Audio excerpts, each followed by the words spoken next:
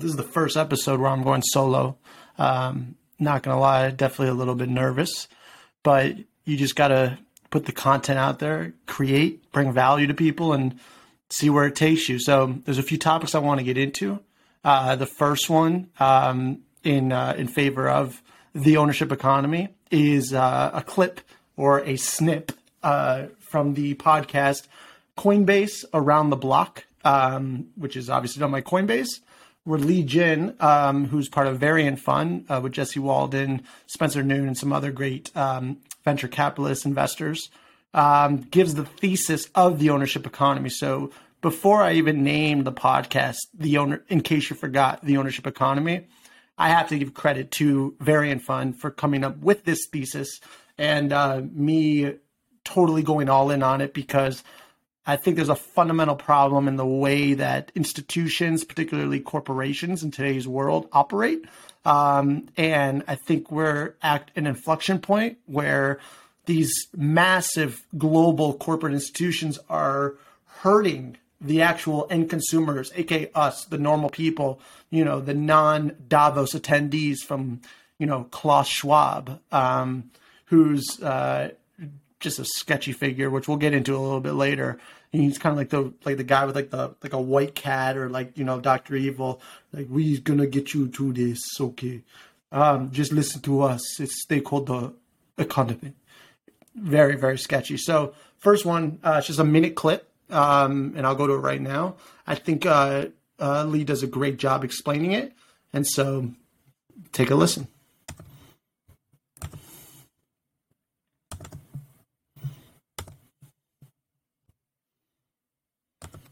Our entire thesis as a fund is what we call the which is the idea that ownership economy, is the idea that crypto enables ownership to be distributed across the internet as seamlessly, as easily, as frictionlessly as we've been distributing information across the internet. And what is the implication of being able to send value much more frictionlessly? It's that ownership can actually be distributed much more broadly than it has been historically. Historically, ownership has been confined to really this rarefied class of institutions and individuals who have special access, whether it's because they're accredited or they're working at a VC firm or whatever. But the idea of the ownership economy is that digital ownership is going to become a keystone of all types of new user experiences. And furthermore, that the winning internet products of the next era are going to be the ones that turn their users into owners. Yeah. There's so much. I'm a little bit excited because I don't really know the direction this is. All right. So the thesis is that going from, so we started with Web 1, which is, early 90s, mid 90s, typical getting onto a website. A lot of people did it with AOL, be able to kind of, search the web, get your email, things like that. Then you phase into, in like about 2008. So 2007 was my first year in college, and the same year the iPhone came out. I was like, I have to get this phone. It plays music and is a phone. Like, how cool! You only need one thing. But obviously it's much more than that. And that's Web 2, which is like the mobile revolution, which, you think of Ubers, you think of all the transactions just on mobile devices, Airbnb, Facebook, social media, Instagram, now TikTok, Snapchat, things like that. And now we're going into this era that you're going to hear a lot of people say it's not going to happen, or it's a fad, or it's just people talking, which is crypto or the Web3 space. And it's the exact same sentiment that happened with Web 1, with Netscape and, Mark Andreessen, and ended up becoming extremely successful in Yahoo. And then number 2, mobile, Apple doesn't know what they're doing, or there's nothing, you're never going to have anything. Now the App Store does tens of billions of dollars. You have creators making a fortune just off their own apps. And now, now you have this, and then Uber, you got what people refer to as the gig economy, which honestly was really just like a coercion. All right. Well, and we're back. So Web3 or crypto, you're going to hear this term, the ownership economy. And essentially what it is and why it's so important is you think of Meta, you think of Facebook, you think of everything that's happened over the past 2 years. And I would say even 6 years ago or so, people were obviously since 2008 distrusting large institutions, large banks, large corporations. And then you kind of had this more favorable sentiment towards them because Trump came into office and he was very controversial. And, the media, because, populist and kind of not really the establishment, AKA lobbying, doesn't give him all the money. In fact, fun fact, he is the only president ever in the history of presidents to leave office with less personal wealth than he came in with. So he came in with, they say, $3 billion, whatever the number is, left with 2.3. Every other president made money while being president. Why? Because lobbyists and, rich backers and donors and things like that get to them. And for that reason, they want them to pass certain things for their corporation or their own personal gain. And therefore they make more wealth. You have Bush who made like 20 million. You got Obama that made more than that. You got Clinton that, don't even get me started with that, probably made the most. And it's really pretty much corruption at the highest level, but we'll leave it as it may. But Trump ended up with less, and it's just ironic because all you hear is corruption and everything. And listen, I would not say I'm Republican or Democrat. In fact, I didn't even start listening or absorbing anything that has to do with politics until probably this whole COVID time, because something was rubbing me the wrong way of like, to be honest, it started with this whole vaccine thing and people saying, it's for the best and for the common good. So we need to force you to take it. Otherwise you're done, or you're going to be just slandered in all of the media or you're going to be taken off social media if you even ask a question. I'm like, if something's so good and your product's that great, then you should be able to persuade people naturally, like if you have to force something down someone's throat like that, I don't know. I guess I always leave room to be skeptical because it's probably not that great if you gotta literally force people to do something or they lose their job. However, I digress. And so we have what capitalism is, and what's going on is these large corporations that lost all of our trust over the years, right? Because of the the Great Recession, and then you have basically a 10-year bull run. So anybody graduating after 2010 or 11, which is myself, never experienced a down economy pretty much. And then COVID comes. And for some reason, because the mainstream media really hated Trump so much that they would pretty much do anything to give him a bad name, obviously making up stuff about Russia and whatever it might be. It was that he was a threat to the actual architecture of the government itself on both sides. The reason why Republicans didn't like him either is because since he didn't come up in the political system, he wasn't, bought to a certain extent. And so that's a threat to the people in power because it would make them lose power. And so that's why there was this huge sentiment to be against him. And that kind of led to people trusting, I feel like, the corporations a little bit more because they would get on that culture side of like, anti-Trump or all this stuff. And then 2020 comes, the election. And a lot of these institutions like a Disney take this side in the culture of this very, very radical that I believe is a very minority group of people. And listen, I think everyone's entitled to their views. I think all views should be debated. I think it's super important to have conversation. Without conversation, you have an authoritarian type regime that is not good for anybody. It's kind of like they say, it's like, you don't stand up for anyone. You stay quiet. Everyone stays quiet. And then when someone comes for you, it's too late because everyone's gone. I feel like we're at a moment now, and this is coming from someone, myself, who is not political, did not consume politics my entire life until this whole chaotic reset happened with COVID, and I realized something was up. And I believe something is up, and the world didn't feel right. And I'm sure you guys agree, you gals agree, that the world just feels off. Like it feels like instead of like things being in place, it's like stuck. And it's weird. It's weird. And I think that energy is felt by everyone. And I was kind of the mindset, I'm going to be quiet. I don't really, I don't have a place to say anything, blah, blah, blah. And then I started seeing, like, for example, like where I grew up, which is Cuyahoga County, which is in Cleveland area. And in this particular area around these cities of the Solon, Orange, Moore Hills, it's a pretty, I would say, upper middle class area, right? And you don't see a bunch of you don't see any like homelessness or things like that, very little crime. And I recently saw on this corner that I would pass all the time, like growing up when I could drive and stuff. And then since I've been here with my family, this mother and her kid there with a cardboard sign saying, it said, I saw this today. It said, tough times, family needs help. On this corner, that is like, nobody's ever stood on that corner.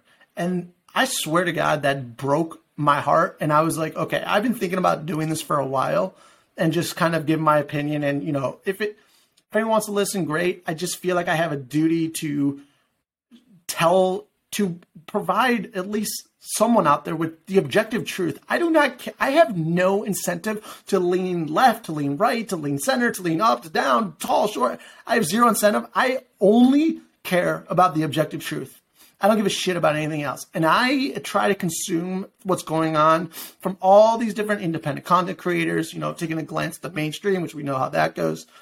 And you have these biases because what's happening is, and this goes back to the ownership economy, which is maximizing shareholder wealth. That is the goal of business. Okay. And that's fine. But what happens is that you are going to maximize shareholder wealth at the expense of everything, because that is your fiduciary responsibility. And so you take something like Pfizer, someone like Pfizer, or a company like Pfizer into consideration. And if they're really making this vaccine and these medicines to make the world a better place, well, they wouldn't patent it and not let, African countries get it, or, try to sell it to the US government for $100 a shot when it costs them like 3 cents. Like, that's maximizing profits, which is what they're supposed to do.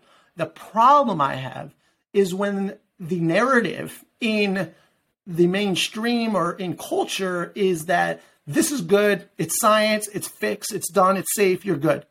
And then you have data coming out, like, for example, like the Pfizer documents, which just came out, it's coming out every month, and you have from December, whenever it's emergency authorized, like December 8th, but it says December 1st to February 28th. That's all that's out right now. It's only 3 months. And you have 46,000 people that have vaccine-related injuries. But you were being told that it's 100% safe, and if you don't get it, you're a terrible person, and you should basically just be removed from society or just put in a camp like my ancestors. Like, that fucked up. Like, if you go to Australia, you basically like in Auschwitz. Anyways, the ownership economy is restructuring how this entire capitalistic society works, which is, instead of having these shareholders own Meta, own Facebook, where at the expense of the end consumer, us, me, you, I, they will do anything to exploit us to bring the maximum amount of shareholder value. Whereas with the ownership economy, with crypto, with Web3, it changes the infrastructure of these dynamics to where people that are consumers of these products, of these platforms, of these services, okay, also are an owner of this. So take Twitter, for instance, where they basically take everyone off they don't agree with, which happens to be people on the right. And like I said, I'm not right, left, center, blah, blah, blah, blah, blah, blah, blah. I'm not into the whole yin yang, you're on this side, that side. I'm more of like team human, like let's all get along. And I know that's like it's almost like being at like a Miss Universe pageant and being like, I want world peace. And that's probably not going to happen. But I just want people to have I want equal access to opportunity, not equal access, not equal outcomes. Let that dictate itself amongst the competition. But everybody, whether you're poor, broken, a broken family in the middle of Africa, that's not your choice compared to someone who's very wealthy, born in a really, upper class family in New York. Like, they should both have equal access to the opportunity, and then let the best man, woman, purple person, blah, blah, blah, whatever you want to call, win. Okay. And so what the ownership economy does is, if Twitter, think about Twitter. If it was owned by all of its users and there was a governance structure where everybody has a vote or a say in it and everything goes up to a vote, like, for example, should a president be taken off? Well, then that comes down to the users itself, not a random body of people inside the company of, Facebook, that says, okay, we are going to take this off because this speech is something we just don't agree with, so we're going to censor it. And the fact that when we censor things, we literally use the word disinformation, it blows my mind that that is in our normal dialogue in this country in 2022. Because the first time I even heard that, I was like, what the hell does this mean? And I look it up online and it says something like, in 1928 or something, it was created by the Soviet Union to combat any speech that's different from its narrative. And then it seeped into our culture in 2022 as like a normal word to say dangerous information. The word was created by the Soviet Union to combat anything that wavered from whatever their agenda was. Like, does anyone, what? That's not talked about? That was how the word was created. It was created with malintent. And we're using it like, yeah, it's whatever. We should use it. We shouldn't use it. Oh, disinformation. We need a governance board. We need the Ministry of Truth. It's crazy. And even if you agree with that, that's fine. And I respect that. But if you don't have debates, just like what people want, so I would say that if you agree with that governance board, Ministry of Truth, you probably tend to agree of, what's happening with the gender identity and how, gender fluid, and there's all this, stuff going on in the realm of culture of what you are and kind of like, how you feel inside versus how people see you, what pronouns, and that's fine. Like, I could care less. You want to go by they, their, he, she, all's good to me. You can go by paperclip if you want. All good. I have no problem with that whatsoever. If that's the case, if you are someone who agrees with the censorship, you probably also say, or it seemingly seems to me that the people who say that are also the ones that are like, it's very good to have this dialogue about, what it's like to be transgender and to have this, open conversation of, like, for example, what happened with Matt Walsh's Matt Walsh is he's a conservative speaker or has a talk show on the Daily Wire. And he came out with a documentary that's controversial. That's called What is a Woman? And basically interviews a bunch of woke people, a bunch of non-woke people. And this is in search of this, what is a woman? And what happens is that he gets on this Dr. Phil show, and this thing went viral, I believe. So you may have seen it. And it's two non-binary people versus Matt Walsh. And the two non-binary people say it's good to have these, it's important to raise these discussions about, gender and these nuances, and that having this dialogue is extremely important because debating it and having conversation brings awareness. And without awareness, there's no acceptance. And that's great. And that's probably true.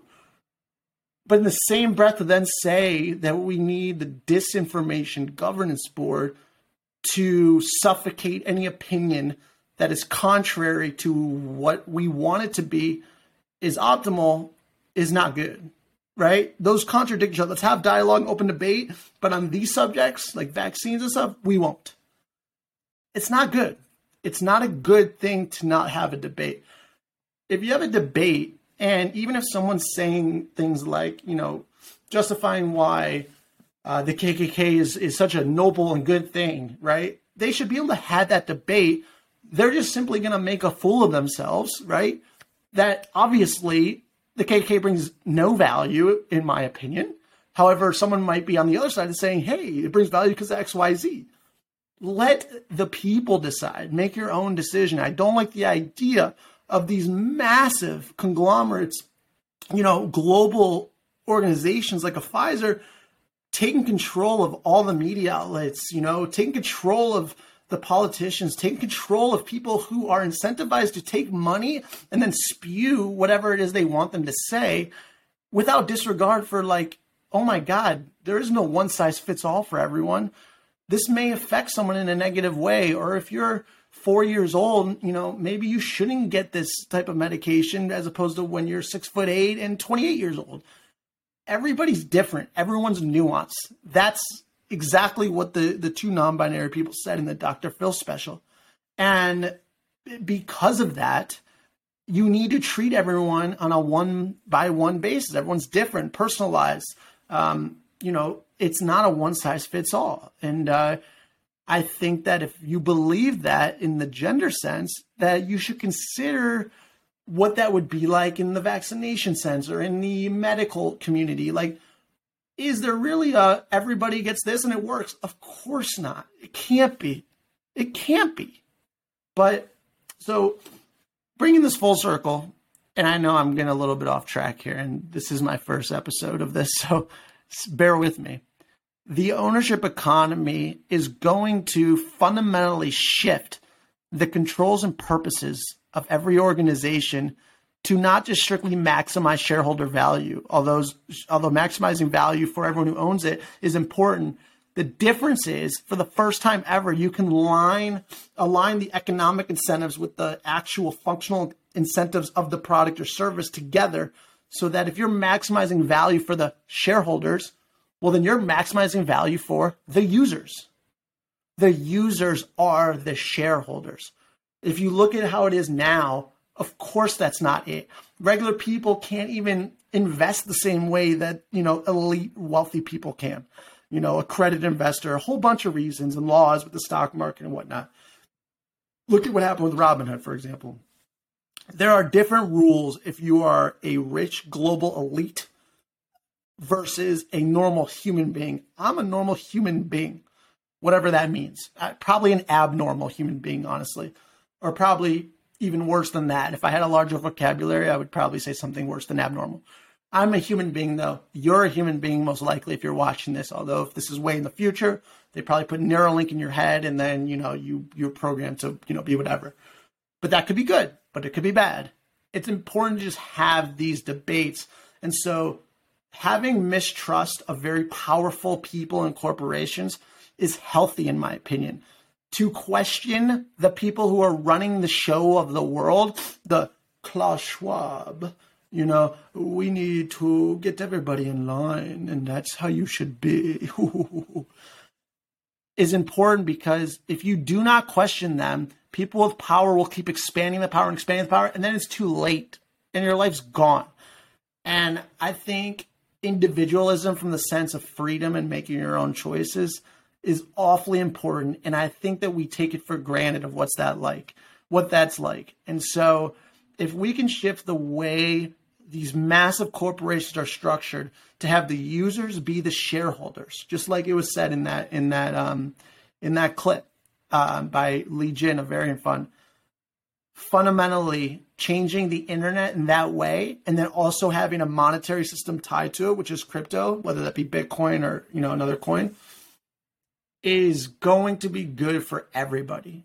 And I'm sure there's downsides to it. However, it's better than having such a powerful company like a Pfizer have so much power from every angle that you can actually have the media be subjective and not hold it accountable.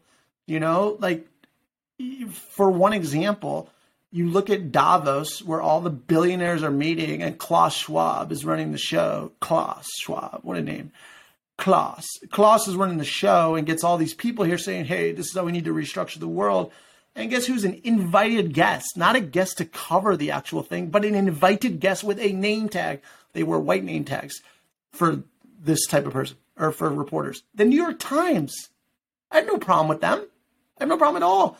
But if you're an invited guest, right, and you're getting these perks or paid to go out there, how in the world can you possibly be so independent and hold it accountable when you're intertwined with the actual construction of the New World Order itself? It should be questioned. being questioned is not a bad thing. Let people, and when people are questioned and they don't want to talk, like Rebel News, the guy from Rebel News, for example, went up to the New York Times, like editor in chief or something, was sitting having coffee in Davos. And he's like, how can you be independent, when you're an invited member of Davos? And she wouldn't talk. I've noticed that when people don't respond to, random things in the street of being interviewed, and just want to keep quiet, well, it makes me think that something not right is going on. Like people get angry and about having to talk about legitimate questions. Like, how can you be independent? Well, we can be independent because even though we're invited, we take our, the journalistic protocol, whatever it's called, very seriously. And we wouldn't compromise that for any means necessary. They invited us, but we just come and put on the, but to say nothing, just go, it makes me worried. And maybe my worriness is not accurate. And I hope it's not. But to not ask the questions puts us in jeopardy. And why people would get mad at the Rebel News guy or myself for saying this is so odd to me, because we are in the same boat versus the massive corporation that is really not in our boat. Like, they're way more powerful and could do anything. We are in the same boat. We should be like, all right, I don't agree with that person, but let him question away because I'll get more data points so I can make the better decision. But when a company's like, hey, we have all the results from this vaccination, all this stuff, but we don't want to release it for 75 years because you'll just be so happy to hear the results that we just don't want to surprise you for 75 years. It's probably not the case. It's probably like, oh shit, we need to hide this because it's not good. Or when they were filling out the data, like there were supposedly windows within Pfizer that were covered in like black tarp so you couldn't see on the inside. Why? Being secretive to me is almost always a red flag. It doesn't mean it always is, but to question it, I think is safe for everybody. You may disagree with me. You may agree with me, but if you disagree with me, all I say is that's okay. I'm on your team. Let's get the answers together from all our angles. You'll probably ask questions I wouldn't ask, and I'll ask questions that you wouldn't ask, and then we go and triangulate our answers, and then we get a more objective truth amongst what's really going on with people who are so powerful that haven't had to answer any questions of legitimacy yet.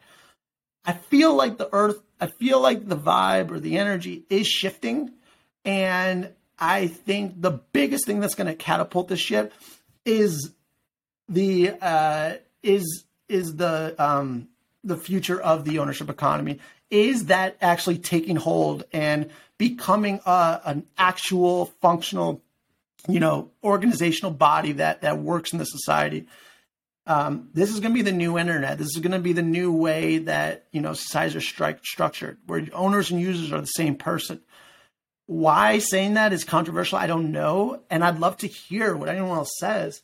I'm just about, let's find the truth together. Like, if you don't question those in power, it's just a massive risk for all of us. So let's ask, like, when Klaus Schwab is like, okay, let's have this globalist agenda of centralized governing power for the whole world without anybody, being voted in or whatever. We just have all the billionaires' money and then have everybody fall in line. In fact, one of the World Economic Forum, WEF, one of their videos, like promo videos, and I'll play this and I'll play this on the next show. It says like this. It comes on. It's like a promo video, and then there's a guy that comes on, and it goes. A guy comes on, he's like this. Or they show a house, and it goes, in 10 years, or in 2030, you will own nothing, okay? And then it says in the next one, the guy comes on and smiles, and you will be happy. That's a little scary, because we all know that owning shit is what really generates wealth and would generate, you don't end up changing your financial circumstances or really anything from a salary and a paycheck. It's really ownership. It's owning assets. It's equity and expanding. It's like, you'll own nothing and you'll be happy. Don't tell me that shit. Let me decide that. Like, fuck. Like, so disagree. So if you totally agree with Davos and the world, the globalist agenda, and, Pfizer's the most truthful body, business in the world, and they would never tell a lie. They're all about the human good. Fine. Totally cool. But why can't we ask questions? Why are we shutting down legitimate questions? Just why? Why can't we ask the questions? If you don't want to hear the answer, just don't listen to it. That's fine. But I think there's a lot of fucking people out there that want to hear the answer. And I'm really starting to believe that what we hear most often that's so loud is the vast minority of people. The shit that we hear that is so loud, I think is no more than 10% of the population. Because everyone I talk to and everyone that I know is all about like, just leave me alone. Let me live my life. Let's be safe. Like, people just don't want crime. They don't want to have to worry about, you know, their lifestyle, or they don't have to worry about like, oh my God, I can't go to my friend's house in the grocery store because the gas is $400 a gallon. People just want to live their lives and just be like, okay, cool. And we get along. Like, that's 90% of people, at least. So just because something's the loudest doesn't mean it's the majority. And again, this is my opinion, and I could totally be wrong. However, in my life, my ability to recognize human patterns and gut instinct has been pretty good.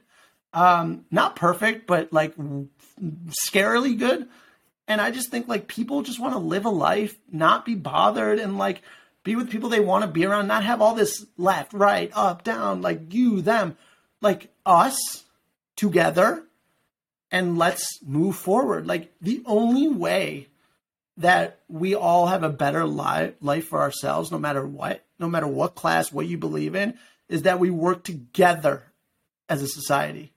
And we could disagree on 90% of things, but I think we agree that we want to live a good life. We want to be healthy. We want to be safe. And if we have kids, we want the kids to have a better world. If we all agree on those fundamental things, let's disagree all the time, but let's at least never waver from those core principles. That's what I think.